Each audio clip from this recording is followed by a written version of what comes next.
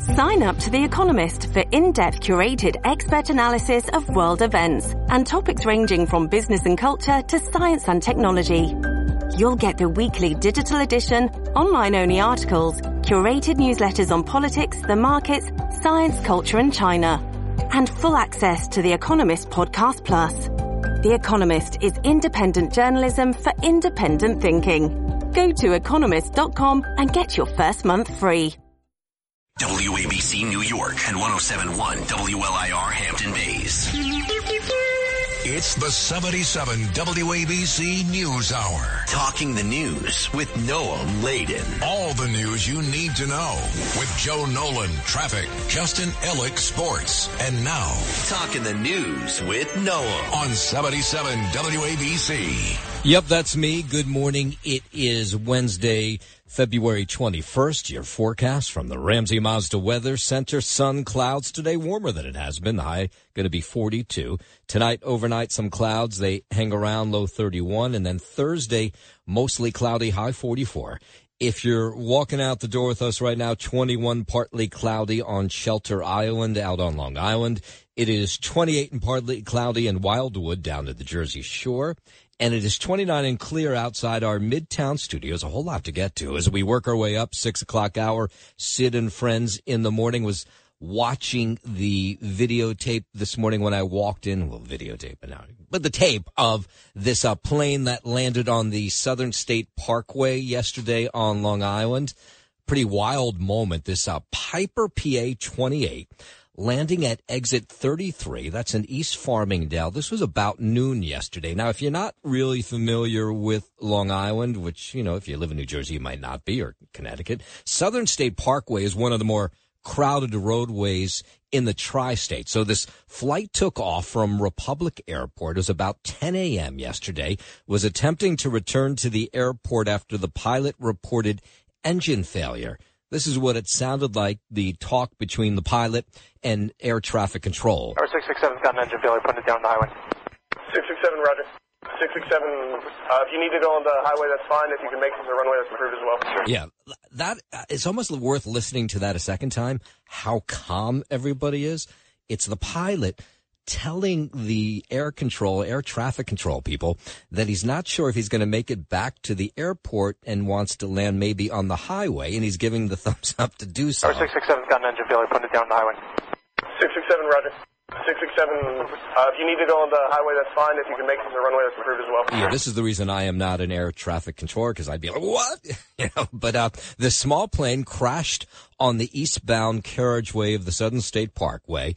The plane had two on board. It could be seen flying low over Suffolk County until it made this emergency crash landing on the highway. Everybody's okay, like very minor injuries. We received calls to Troop L Communications that a plane had crashed on the Southern State Parkway, eastbound in the vicinity of the exit 33 exit ramp. And sure enough, when Suffolk County cops arrived, there was the plane. Didn't hit anybody on the ground. Both of the occupants taken to the hospital. Both people suffered what we believe to be minor non-life-threatening injuries, and they've been transported to local hospitals. So a stretch of the road was shut down for a while to give crews an opportunity to remove the plane, again, causing nightmare traffic-wise. But there were a lot of eyewitnesses because, as I mentioned, Southern State Parkway is one of those crowded roadways almost no matter when you go on it on Long Island. That was crazy. Like, I've only heard about that online. I've never seen something like that in person. It's very, very concerning that it's, good thing nobody got hurt and off a main highway, so it could have hit the cars. Yeah, it makes me sick. I'm just glad everybody's okay, Yeah, that's the good news. Everybody okay. FAA, NTSB, they're all going to investigate exactly what took place, but the good news is everybody just fine. Do we have a serial killer running around, or did we have a serial killer running around? That's the question being asked today. A man wanted in the brutal murder of a Queens woman at a Soho hotel under arrest in Arizona, where he's accused in two recent stabbings. The NYPD chief of detectives, Joseph Kenney, says video witnesses and credit card tracking helped them link to 26-year-old Rod Almasori. And he's connected to this February 8th murder of Denise Arabia at the Soho 54 Hotel. This was the woman that was found in her room lying on the ground, a iron nearby. She clearly had been bashed in the head. And police, for at least until yesterday, had not sure who had carried out this crime. But now they say they've caught this guy who may have done the same thing to other women. All of these women allegedly escorts. The medical examiner's office later determined this death was caused by blunt force trauma to the head. A broken iron was recovered at the scene, and recovered bits of plastic that were found embedded inside of her skull. And Kenny, working with the police in Arizona, says he's also suspected this guy, Al-Mansouri, in the attacks of women, many of them escorts in Florida, as well as Arizona, where he told cops he was wanted for murder in New York City. Authorities working to extradite him back now here to New York. They're urging, of course, anybody who has any other information on him to come forward. Through video canvases, witness interviews, phone work, and tracking credit card usage, they were able to identify and obtain probable cause on our subject. He is Rod Noam Al-Mansouri. While in the custody of Arizona law enforcement, he informs them that he is wanted for homicide in New York City and tells the cops that they should Google Soho 54 Hotel. And apparently, at least the pictures that the New York Post had, he was wearing the pants that the woman had on at the time of the crime inside the Soho Hotel. So some creepy stuff. My guess is this story will get a little bit larger as the days goes on. They've connected him potentially to two other escort murders, but this story sounding awfully like the Gilgo Beach murder case with Rex Heuermann, who is allegedly tied to the 4 murders of escorts on Long Island. This guy sounds sort of creepy in the exact same way. We'll follow the story, of course, as more details come into us. WABC News Time 508. Let's go now to Texas. The search for a missing Texas girl coming to a tragic end. The body of 11-year-old Audrey Cunningham found yesterday in a river not far from her suburban Houston home. My heart aches with this news, and I express with my deepest sympathies and condolences to everyone who knew, who cared for, and loved Audrey. Puck County Sheriff Brian Lyons there says it was video and cell phone evidence that led them to Cunningham's body. The last person to see her alive was a family friend who's now under arrest. His name is Don McGougal. The Sheriff's Office, we will continue to process the evidence that has been gathered to ensure justice for Audrey. This guy, Don McDougal, lived behind the family's home. He's facing capital murder charges now. The DA says the death penalty's on the table. He clearly, they say, he clearly knew where the body was for all of 6 days and didn't tell authorities. There was evidence that we was collecting through the cell phone analysis as well as through our videos that we were able to collect. Of course, the end that nobody wanted, but lots of people thought was coming. 509, while we're in Texas, American Airlines going to raise the fee for checking a bag by $5. A lot of people really angry about this because it just each year gets a little bit more to check that piece of luggage. First bag for domestic flights will now cost $35 if the flight is booked online, or $40 if you pay for it at the airport. You can always bring the carry-on, but sometimes you need a little more luggage. So this definitely can impact not only just the average consumer wallet, but it really hits home for families that are traveling with multiple bags. That's was Going.com travel spokesperson Kathy Nastro there. The airline says the cost of fuel is a big factor behind the increase, so they put the cost in place. They say, look, hey, if you can get the carry-on on, you can save some money, but you put in something underneath the plane, you're going to pay you a little bit more for it now. Boy, the rain has not stopped out in California. They're just getting deluged. San Diego, seeing more rain today. There's been heavy flooding. There's been people who've had to been rescued from their homes. They've never seen rain like this, at least not in recent years. We've seen a lot of rain this morning and early this afternoon. It's been widespread. It's been mainly light, though, but it has accumulated in North County up around a half-inch of rain, South County around a quarter-inch of rain. So the issue here is that it has rained a lot over the last couple weeks. The water tables can't take a whole lot more. The rain will continue on and off light through the afternoon, including the commute. We are looking for some heavier rain to come in tonight, probably when most people are sleeping just after midnight. falls apart pretty quick after sunrise tomorrow. We'll see a few showers in the morning during 6 a.m. to 9 a.m. commute, but after 9 a.m. it really falls apart and tapers off. So we really don't see much activity for tomorrow afternoon. Yeah, there's just millions of people across California under a flood watch again this morning. 5:11, the State Department defending a memo urging staffers to use gender-neutral language now. It's a standard government practice to try to encourage people just to be respectful of others and use the terms with which others are comfortable and talk to people the way that they would like to be addressed. State Department spokesman Matthew Miller there talking to reporters. The memo intended to encourage people to be more respectful of others and use terms which others are comfortable with. He says while the memo had Secretary of State Antony Blinken's name on it, it didn't all come from him himself. They all come out with the Secretary's signature on it. That tends to be standard department practice, has been for years. It doesn't mean that it's necessarily a memo from the Secretary himself. Yeah, so this recent memo urging staffers to steer clear of gendered language when possible, such as brave men and women of the front lines, and instead use phrases as brave first responders or brave soldiers. The guidance also reportedly runs through a list of gendered phrases that departments say should be avoided, including manpower, you guys, and ladies and gentlemen. Over to Kansas at 5:12. Missouri, I should say. Police in Kansas City announcing charges in the Super Bowl parade shooting. Jackson County Prosecutor Gene Peters Baker laying out the charges against two adults. Murder in the second degree, felony murder. Again, the underlying felony for that felony murder is the unlawful use of a weapon. And that is an A felony carrying to a range up to a life sentence in the state of Missouri. The two men charged had no prior history. One person died in the shooting. 22 were hurt in that parade. We seek to hold every shooter accountable for their actions on that day. Every single one. Both men had bonds of $1 million. Now, in addition, two teens faced gun-related charges. This was all apparently some fight that took part and ended at the end of the parade and had nothing to do with the parade itself. The president, former president Donald Trump, taking to Fox News last night, town hall from South Carolina. Of course, South Carolina primary is this Saturday. The former president continues to make comparisons between the death of Alexei Navalny and his own legal troubles. During this Fox News town hall in South Carolina last night, Trump said the death of the Russian opposition leader was a horrible thing, but claimed it's happening in our own country too. It is a form of Navalny. It is a form of communism or fascism. When asked about the civil fraud trial verdict ordering him to pay $355 million, Trump called it a form of Navalny. However, he refused to answer whether he sees himself as a potential political prisoner. He also then went after Nikki Haley, who he says should have dropped out of the race months ago. She's here. She's down by 30, 35 points. And everybody knows her. You're not supposed to lose your home state.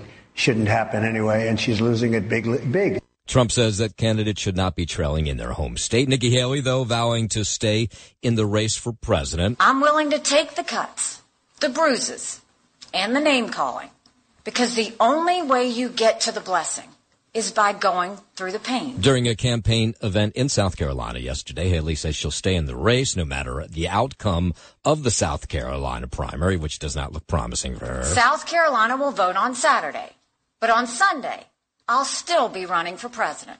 I'm not going anywhere. People have a right to have their voices heard. And they deserve a real choice, not a Soviet-style election where there's only one candidate and he gets 99% of the vote. Polls, of course, have consistently shown the former UN ambassador trailing Donald Trump by just a huge margin. And in a moment, Nikki Haley got teary on the campaign trail. We'll get into that in a moment. But first, 5:15, let's head over to the 77 WABC Sports Desk. Good morning. Happy Hump Day, Justin Elliott. Good morning. Happy Hump Day to you as well. Noam, Laden. We'll get to our triple header here on the ice last night with all three local teams returning to action. At the Garden, Igor Shesterkin made 41 saves. He was on his head. And the Rangers beat the Dallas Stars 3-1 for their 8th straight win last night. Adam Fox, Capo Caco, and Vincent Trocheck scored for the Rangers. Trocheck had that empty netter at the end there in a matchup that consisted of two division leaders. The Rangers are 9-1-1 in their last 11 contests. They were coming off that dramatic 6-5 overtime win against the Isles in their outdoor game on Sunday at MetLife. Shesterkin improved to 23-12-1 and has allowed 2 or fewer goals in 17 of his wins. The Rangers have won 4 of their last 5 games against Dallas. The last time they had a winning streak of 8 or more games was during the 2015-2016 season. We know how that season turned out for the Blue Shirts when they won 9 straight. The franchise record is 10, accomplished in 1939, 1940, and 1972-73. Out in Pittsburgh, Adam Pelech won it with a wrist shot from the slot, 57 seconds into OT. Give the Isles a 5-4 win over the skidding Pittsburgh Penguins. Pelech's 26th career goal in 473 career games helped the Isles escape with 2 valuable points. New York moved within 4 points of the second wild card in the Eastern Conference after improving to 4-3-3 since Patrick Waugh replaced Lane Lambert as head coach a month ago. Brock Nelson scored his 24th goal of the season for New York. Barzal, Holmstrom, and Riley also scored for the Islanders. Ilya Sorokin beaten soundly in his first 2 games against Pittsburgh this season. He stopped 37 shots en route to the win. Finally, the Devils were the only local squad to end up on the losing end of things, getting pounded by a score of 6-2 to the Capitals in D.C. New Jersey remains 4 points back of the second and final wildcard spot in that Eastern Conference and trailed third place Philadelphia by 5 points after losing 11 of their past 18 games. They have 27 left here in the regular season to try and complete a return to the big dance. Well, that's plenty of time, no?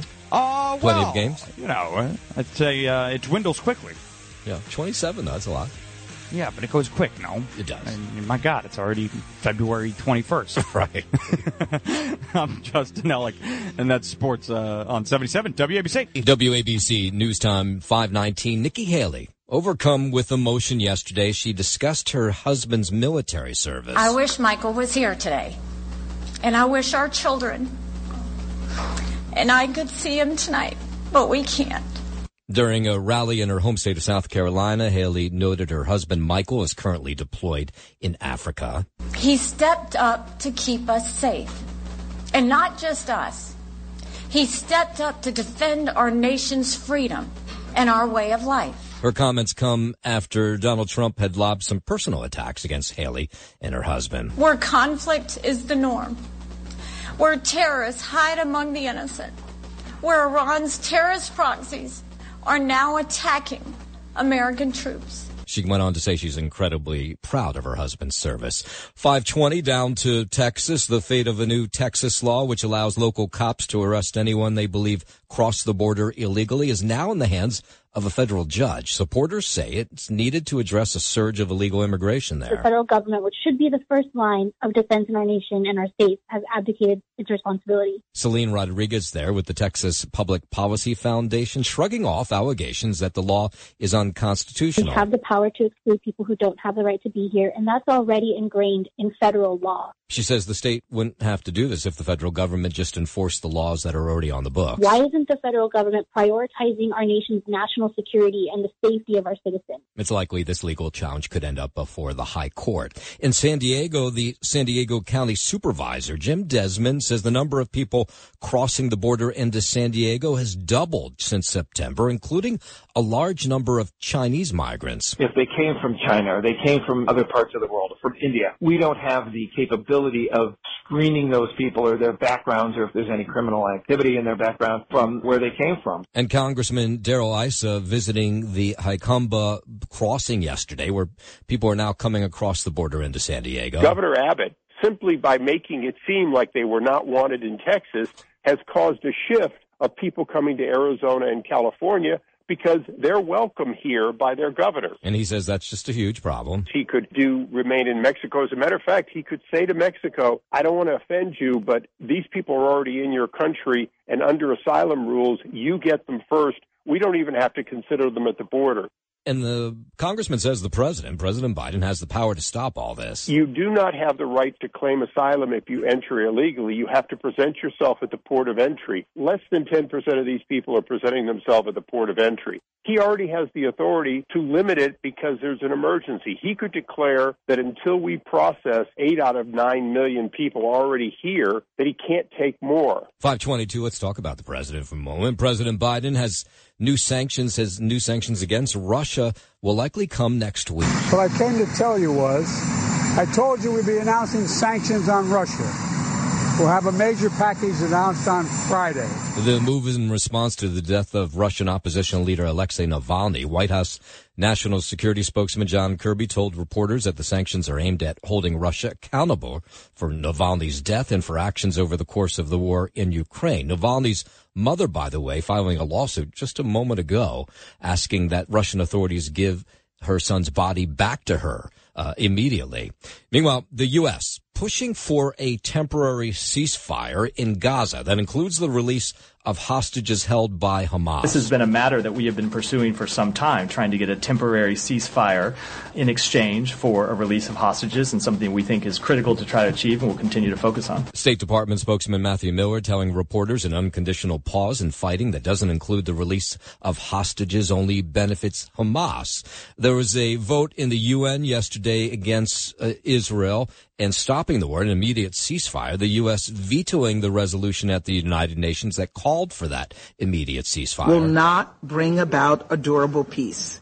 Instead, it could extend the fighting between Hamas and Israel. U.S. Ambassador Linda Thomas-Greenfield says the resolution would negatively impact sensitive negotiations to free hostages held by Hamas. That's why she voted no. We believe that the resolution on the table right now would, in fact, negatively impact those negotiations. And that Hamas-Israel war just impacting a lot of things in the Middle East. The European Union now launching a mission to protect global shipping in the Red Sea after recent attacks by Houthi rebels in Yemen. Giles Gibson, correspondent, says France, Italy, several other member states have confirmed their navies will now deploy ships as part of this mission. Since last autumn, Houthi rebels have been attacking cargo vessels passing through the Red Sea with rockets and drones. And just this week, the crew of a British-registered vessel were forced to abandon ship off the coast of Yemen after another missile attack. However, the EU is clear that this mission only has a defensive mandate. That's in contrast to the US and UK, which have launched retaliatory strikes on Houthi targets inside Yemen itself. Giles Gibson, Rome. WABC News Time 524. WikiLeaks founder Julian Assange going to hear this week whether the UK can deport him to the US to face espionage charges. Correspondent Stuart Smith says Assange's wife notes that he wouldn't survive the process, claiming he's physically and mentally extremely weak after almost 5 years in prison. If the court rules he cannot appeal in the UK, he has one more hope, an appeal to the European Court of Human Rights for an emergency injunction. Assange is wanted in the US because he published hundreds of thousands of classified documents, an act which the US Justice Department says was illegal. WikiLeaks says it's a political prosecution because his disclosures revealed politically sensitive and embarrassing material and exposed criminal wrongdoing by the US military. All right, let's bring it back home, go up to Boston. A grassroots group calling for the city of Boston to pay $15 billion in reparations for slavery. The Reverend Kevin Peterson, he's founder of the New Democracy Coalition, is among a number of black leaders advocating for the move. We demand from Mayor Wu full monetary compensation for wages and lost lives through slavery and anti-black institutional oppression. The Boston People's Reparations Commission said over the weekend that it would include $5 billion in direct cash payments to black Boston residents, another $5 billion to invest in new financial institutions, and yet another $5 billion to address what they call the racial education gap. The city is responsible to pay back the wealth that they extracted free of charge from other human beings who died at some point in the labor for this city. The city has a reparations task force which is working on a study on the legacy of slavery in Boston.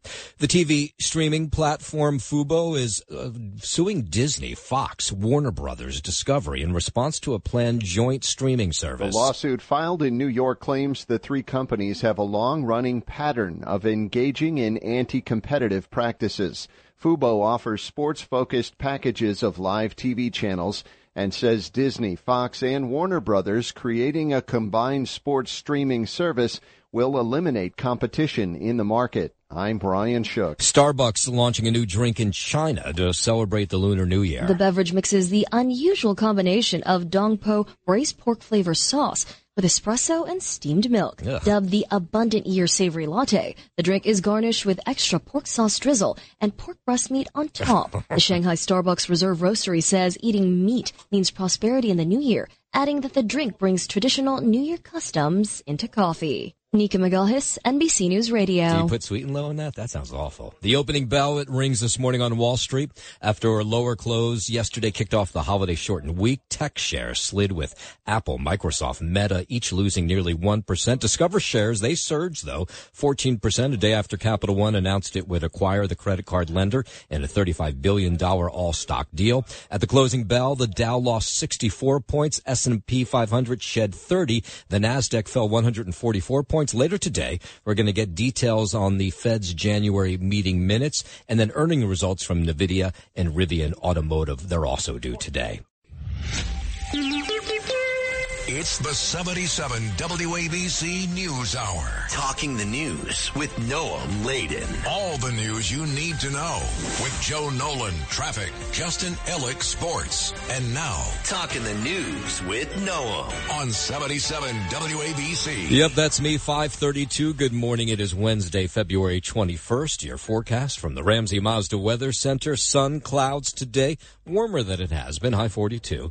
Tonight, overnight, some clouds. They hang around low 31. And then Thursday, mostly cloudy, high 44.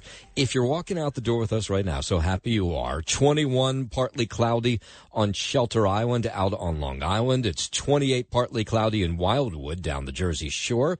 And it is 29 and clear outside our Midtown studios. We'll start this half hour right here in Manhattan. The mother of a 15-year-old Manhattan boy who died subway surfing, filing a lawsuit now against TikTok, Meta, and the MTA. Norma Nazario says social media and the MTA failed her son.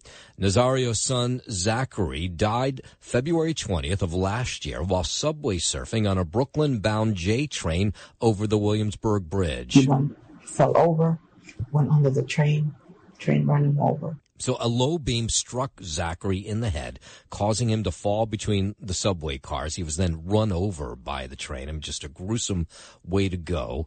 His friends say that the anniversary of his death brings back some bad memories. I got the text that he had passed that night, and I remember running out of my house and screaming at the top of my lungs. It was horrifying to hear that my best friend has passed away from something so stupid as this. That night will be stuck in my head forever. So now the family has filed a lawsuit. It's awfully interesting. Matthew Bergman, he is the founding attorney of the Social Media Victims Law Center, which is pursuing hundreds of similar lawsuits against the social media giants. He lays out the one that they're filing here. Zachary has some responsibility too. No one is saying that there was not shared fault here. But Zachary was addicted to social media by design.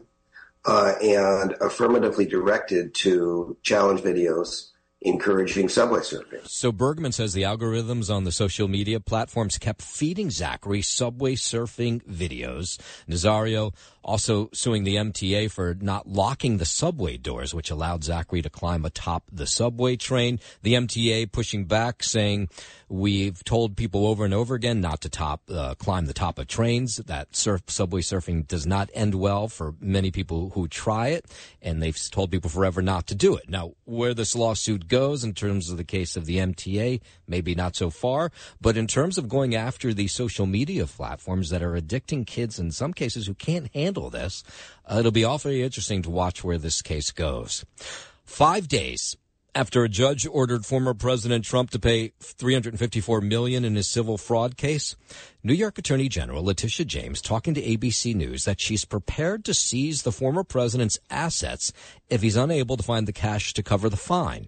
Trump was fined $354 million plus approximately $100 million in prejudgment interest on Friday after a judge determined that he inflated his net worth in order to get more favorable loans. So now the state attorney general says, maybe state taxpayers might own some of Trump's buildings to pay off that judgment. If he does not have funds to pay off the judgment, then we will seek, judgment enforcement mechanisms in court, and we will ask the judge to seize his assets. And so at the end of the day, how he pays for the judgment is really not my business. At the end of the day, he is responsible and liable for $363 million plus $100 million in interest. So the former president has denied all wrongdoing, said he will appeal this case, saying that he's confident with the strength of the appeal. James, though, reiterating that her office would not hesitate to seize one of Trump's buildings. She even listed Trump's 40 Wall Street skyscraper by name.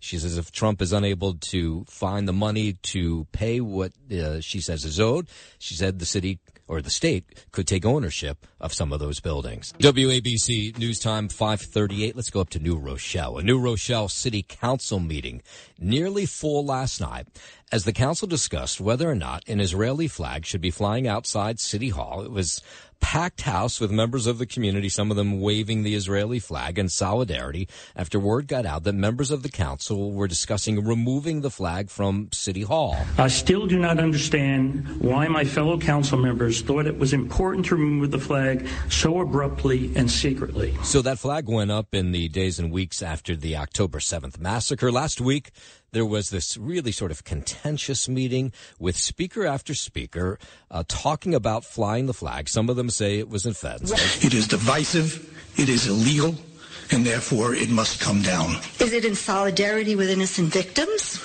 If so, why are we not flying the flag of the Palestinians for the 30,000 innocent civilians that have been murdered since October? But when the meeting ended, Yadira Ramos-Herbert, she's the mayor of New Rochelle, says she's been to Israel and she acknowledged that the city has no policy on flags and says that the Israeli flag will continue to fly. I do apologize for the clunkiness of the lack of a policy, for causing any sense of not feeling safe or welcomed in our wonderful city. So it seems like they need to come up with some sort of policy. The council voted unanimously to keep the Israeli flag up until February 27th, when it then will be replaced with the Pan-African flag. A ceremony for that transition will take place on that day.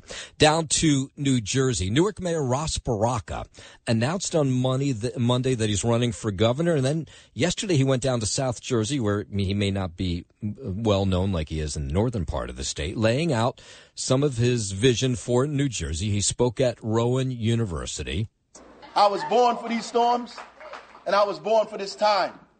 And so as this race goes on, New Jersey is never, ever going to be the same. No matter what happens in the end, you mark my words, the state will never be the same, because Ras Baraka announced that he's running for governor in the state of New Jersey.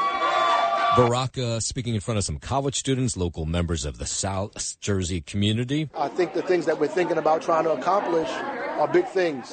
And I'm excited about having the opportunity to talk about those things on a larger stage, to get more people involved in it, to raise issues that I don't think would be raised if I wasn't in the campaign. The mayor touching on a bunch of topics: affordable housing, transportation, his political ambitions. We're going to have small meetings in basements and backyards and do the things that's necessary to get voters to know me so I can know them and their issues. Baraka, now the third declared candidate for the Democratic nomination, joining Jersey City Mayor Stephen Fulop and former state President Steve Sweeney. The state's next gubernatorial election is November of 2025.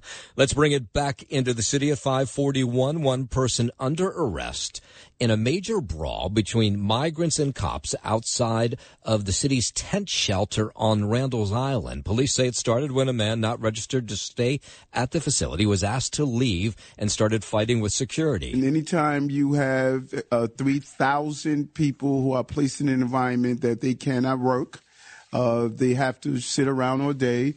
Things like this have the potential to happen. Mayor Adams commenting after he was asked about the incident. He says they're reviewing it all. Video shows people staying at the shelter in this large scuffle with officers as police tried to apprehend one of the men. Nobody was injured. But the police officers went in. They carried out their job. They used the minimum amount of force to take the person into custody. Now everybody going to take a look at this video a little closer to see if any arrests should be made. And we're going to do a review because of that video. We're going to do a review of some of the actions we want to take, because I have to make sure our police department is safe, and those residents who are there are also safe. Well, we're talking about the mayor held a press conference yesterday where he further outlined these plans to provide migrant families with prepaid cards to buy food. Mayor Adams says the program is being tested out with 500 migrant families before they reevaluate it all. We're going to expand it if we're successful,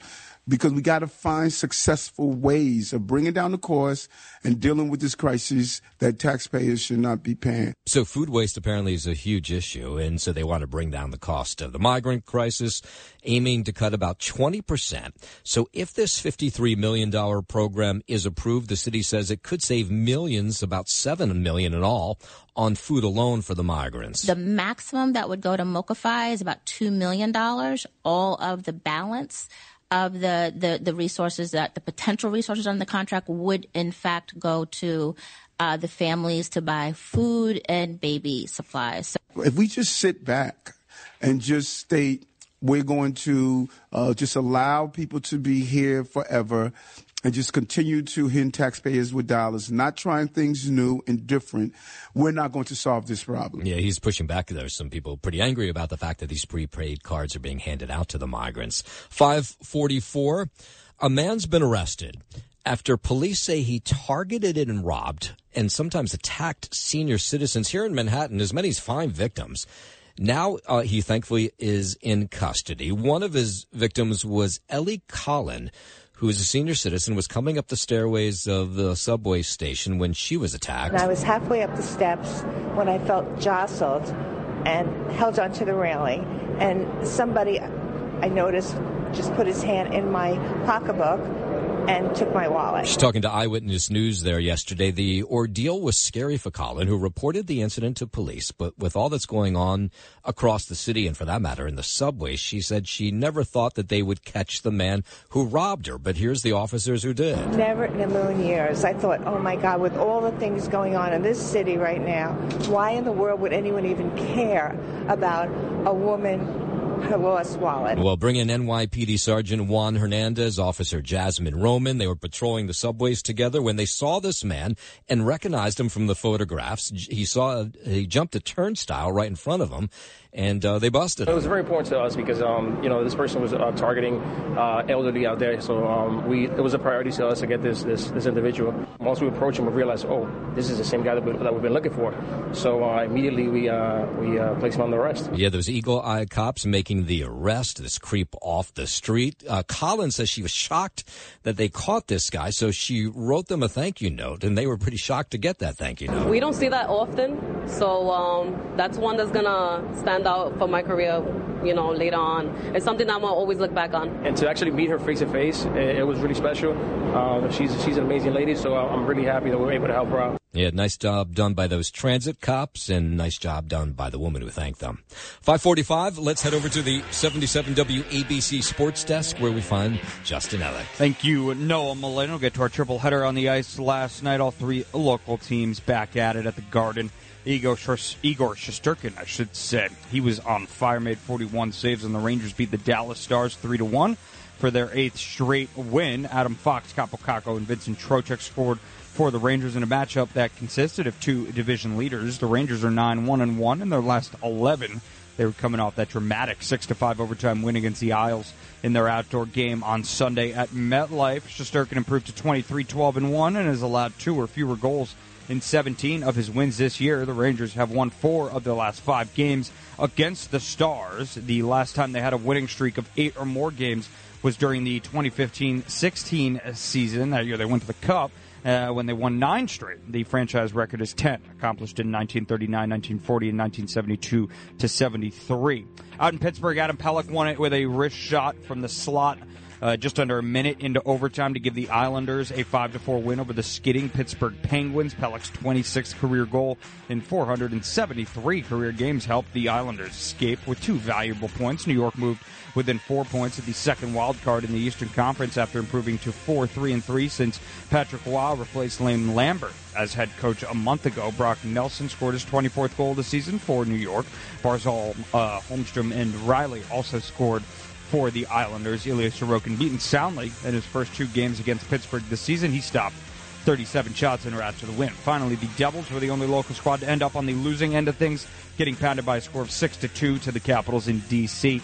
New Jersey remains 4 points back of the second and final wildcard spot in the Eastern Conference and trail third place Philadelphia by 5 points after losing 11 of their past 18. They have 27 games left in the regular season to complete their hopeful return to the playoffs. That's Sports No, man. I'm Justin Ellick on 77 WABC. Let's catch up on some of the big stories of the morning. This wild one out on Long Island, a single-engine plane landing on the eastbound lanes of the Southern State Parkway on Long Island yesterday. A really well-traveled, busy highway. This Piper PA-28 landing at exit 33, that's East Farmingdale. It was about noon yesterday. Did not hit anybody, landed fine. The people on board okay. The flight had taken off from Republic Airport, was attempting to return to the airport because the pilot had engine failure. Here's what it sounded like when he radioed to air traffic controllers to tell him he was having issues and he might have to land on the highway. Our 667's got an engine failure, putting it down the highway. 667, roger. 667, if you need to go on the highway, that's fine. If you can make it to the runway, that's approved as well. Sure. Yeah, very calm, right? The small plane crashed on the eastbound carriageway of the Southern State Parkway. The plane, 2 occupants, they could be seen flying low over Suffolk County until they made that emergency, essentially crash landing on the highway. We received calls to Troop L Communications that a plane had crashed on the Southern State Parkway, eastbound in the vicinity of the exit 33 exit ramp. Those are the Suffolk County cops who raced to the scene to make sure everybody was okay. EMTs, too. They rushed both of the occupants, the pilot and the passenger, to local hospitals. Both people suffered what we believe to be minor non-life-threatening injuries, and they've been transported to local hospitals. Yeah, everybody okay, so we like that ending. A stretch of the road, of course, shut down to give crews an opportunity to remove the plane. That snarled traffic for the afternoon or into the afternoon rush. The people who saw this all, because there was a lot of people on the roadway at the time, the plane missed everybody. They said it was amazing. That was crazy. Like, I've only heard about that online. I've never seen something like that in person. It's very, very concerning that it's, good thing nobody got hurt and off a main highway, so it could have hit the cars. Yeah, it makes me sick. I'm just glad everybody's okay, Yeah, good thing. FAA, NTSB going to investigate, but it just sounds like exactly what it was, engine problems. The man wanted in the brutal murder of a woman at a Soho hotel under arrest in Arizona, where he's accused in 2 other stabbings. NYPD Chief of Detectives Joseph Kenney says video, witnesses, credit card tracking, that all helped them link 26-year-old Rod Al-Mansouri to the February death of Denise Arakabaya at the Soho 54 Hotel. The medical This is the woman, by the way. You might remember this story. She was found in her hotel room, been smashed in the skull with an iron. The medical examiner's office later determined this death was caused by blunt force trauma to the head. A broken iron was recovered at the scene, and recovered bits of plastic that were found embedded inside of her skull. So Kenny says this guy also suspected in the attacks of other women, many of them escorts. This woman in the case of the Soho Hotel, allegedly an escort as well, wanted in Florida, Arizona. Apparently, he had been taken in for another crime and then admitted to the one in New York. Through video canvases, witness interviews, phone work, and tracking credit card usage, they were able to identify and obtain probable cause on our subject. He is Rod Noam Al-Mansouri. While in the custody of Arizona law enforcement, he informs them that he is wanted for homicide in New York City and tells the cops that they should Google Soho 54 Hotel. He sounds a little bit like a Rex Heuermann case going after escorts, prostitutes, whatever you want to call them. More to the story, we don't know, but police investigating and see if he's linked to some other crimes as well. Down to Texas, where a sad end to the search for a missing girl. 6 days they were searching for the body of 11-year-old Audrey Cunningham. It was found yesterday in a river not far from her suburban Houston home. My heart aches with this news, and I express with my deepest sympathies and condolences to everyone who knew, who cared for, and loved Audrey. Local sheriff down there says it was video and cell phone evidence that led them to Cunningham's body. The last person to see her alive was a family friend who's now under arrest. Don McDougal lived behind the family's home. He's facing capital murder charges now. The sheriff's office, we will continue to process the evidence that has been gathered to ensure justice for Audrey. Yeah, apparently it's just mountains of evidence that points to this family friend who's in custody. That was evidence that we was collecting through the cell phone analysis as well as through our videos that we were able to collect. Yeah, sad ending to that story. 5:54, let's bring it back to New York. A slew of high-profile crimes in the city's subway system, leaving riders with a bunch of concerns. A lot of them say they're looking over their shoulder in a way they haven't done in a while. Why would anybody feel safe on this subway? As much as going on down here, it's a lot of crime right now. It's scary. It's scary to come. It is what it is, you know. I have to come to work, so I have no choice. Yeah, latest attack happened Monday night on a Bronx subway. A man threw some sort of unknown substance at an MTA conductor. Then you had those guys. One guy was smashed over the head with a piece of metal. In Queens, you had tourists from Spain who was slashed across the face. I mean, I could go on and on. Oh, let's not forget that musician who was playing the cello who was hit over the head with a thermos, a metal thermos. The NYPD saying, yeah, crime has gone up 22% on the subways just since January compared to January to this period last year. Because now you want to hurt people for their phones. You know, that's very scary. That you could be just standing there waiting for the train and somebody come up to you and want to just punch you or whatever, you know. That's very scary. The majority of the people who are attacked have mental problems. Some are just criminals, you know, but you can tell the ones with mental issues, you just walk away from them. I think it's a mental health, lack of resources, and lack of affordable housing. And the NYPD pointing by the fact that they're actually making more arrests this year down below in the subways than they did last year. And the problem is that these creeps who are committing the crimes, sometimes hours later, they're back out on the streets or down below in the subways to commit more crimes. So they say, hey, this has to be in conjunction with the DA, everybody else, to make sure that New Yorkers are safe when they ride the rails.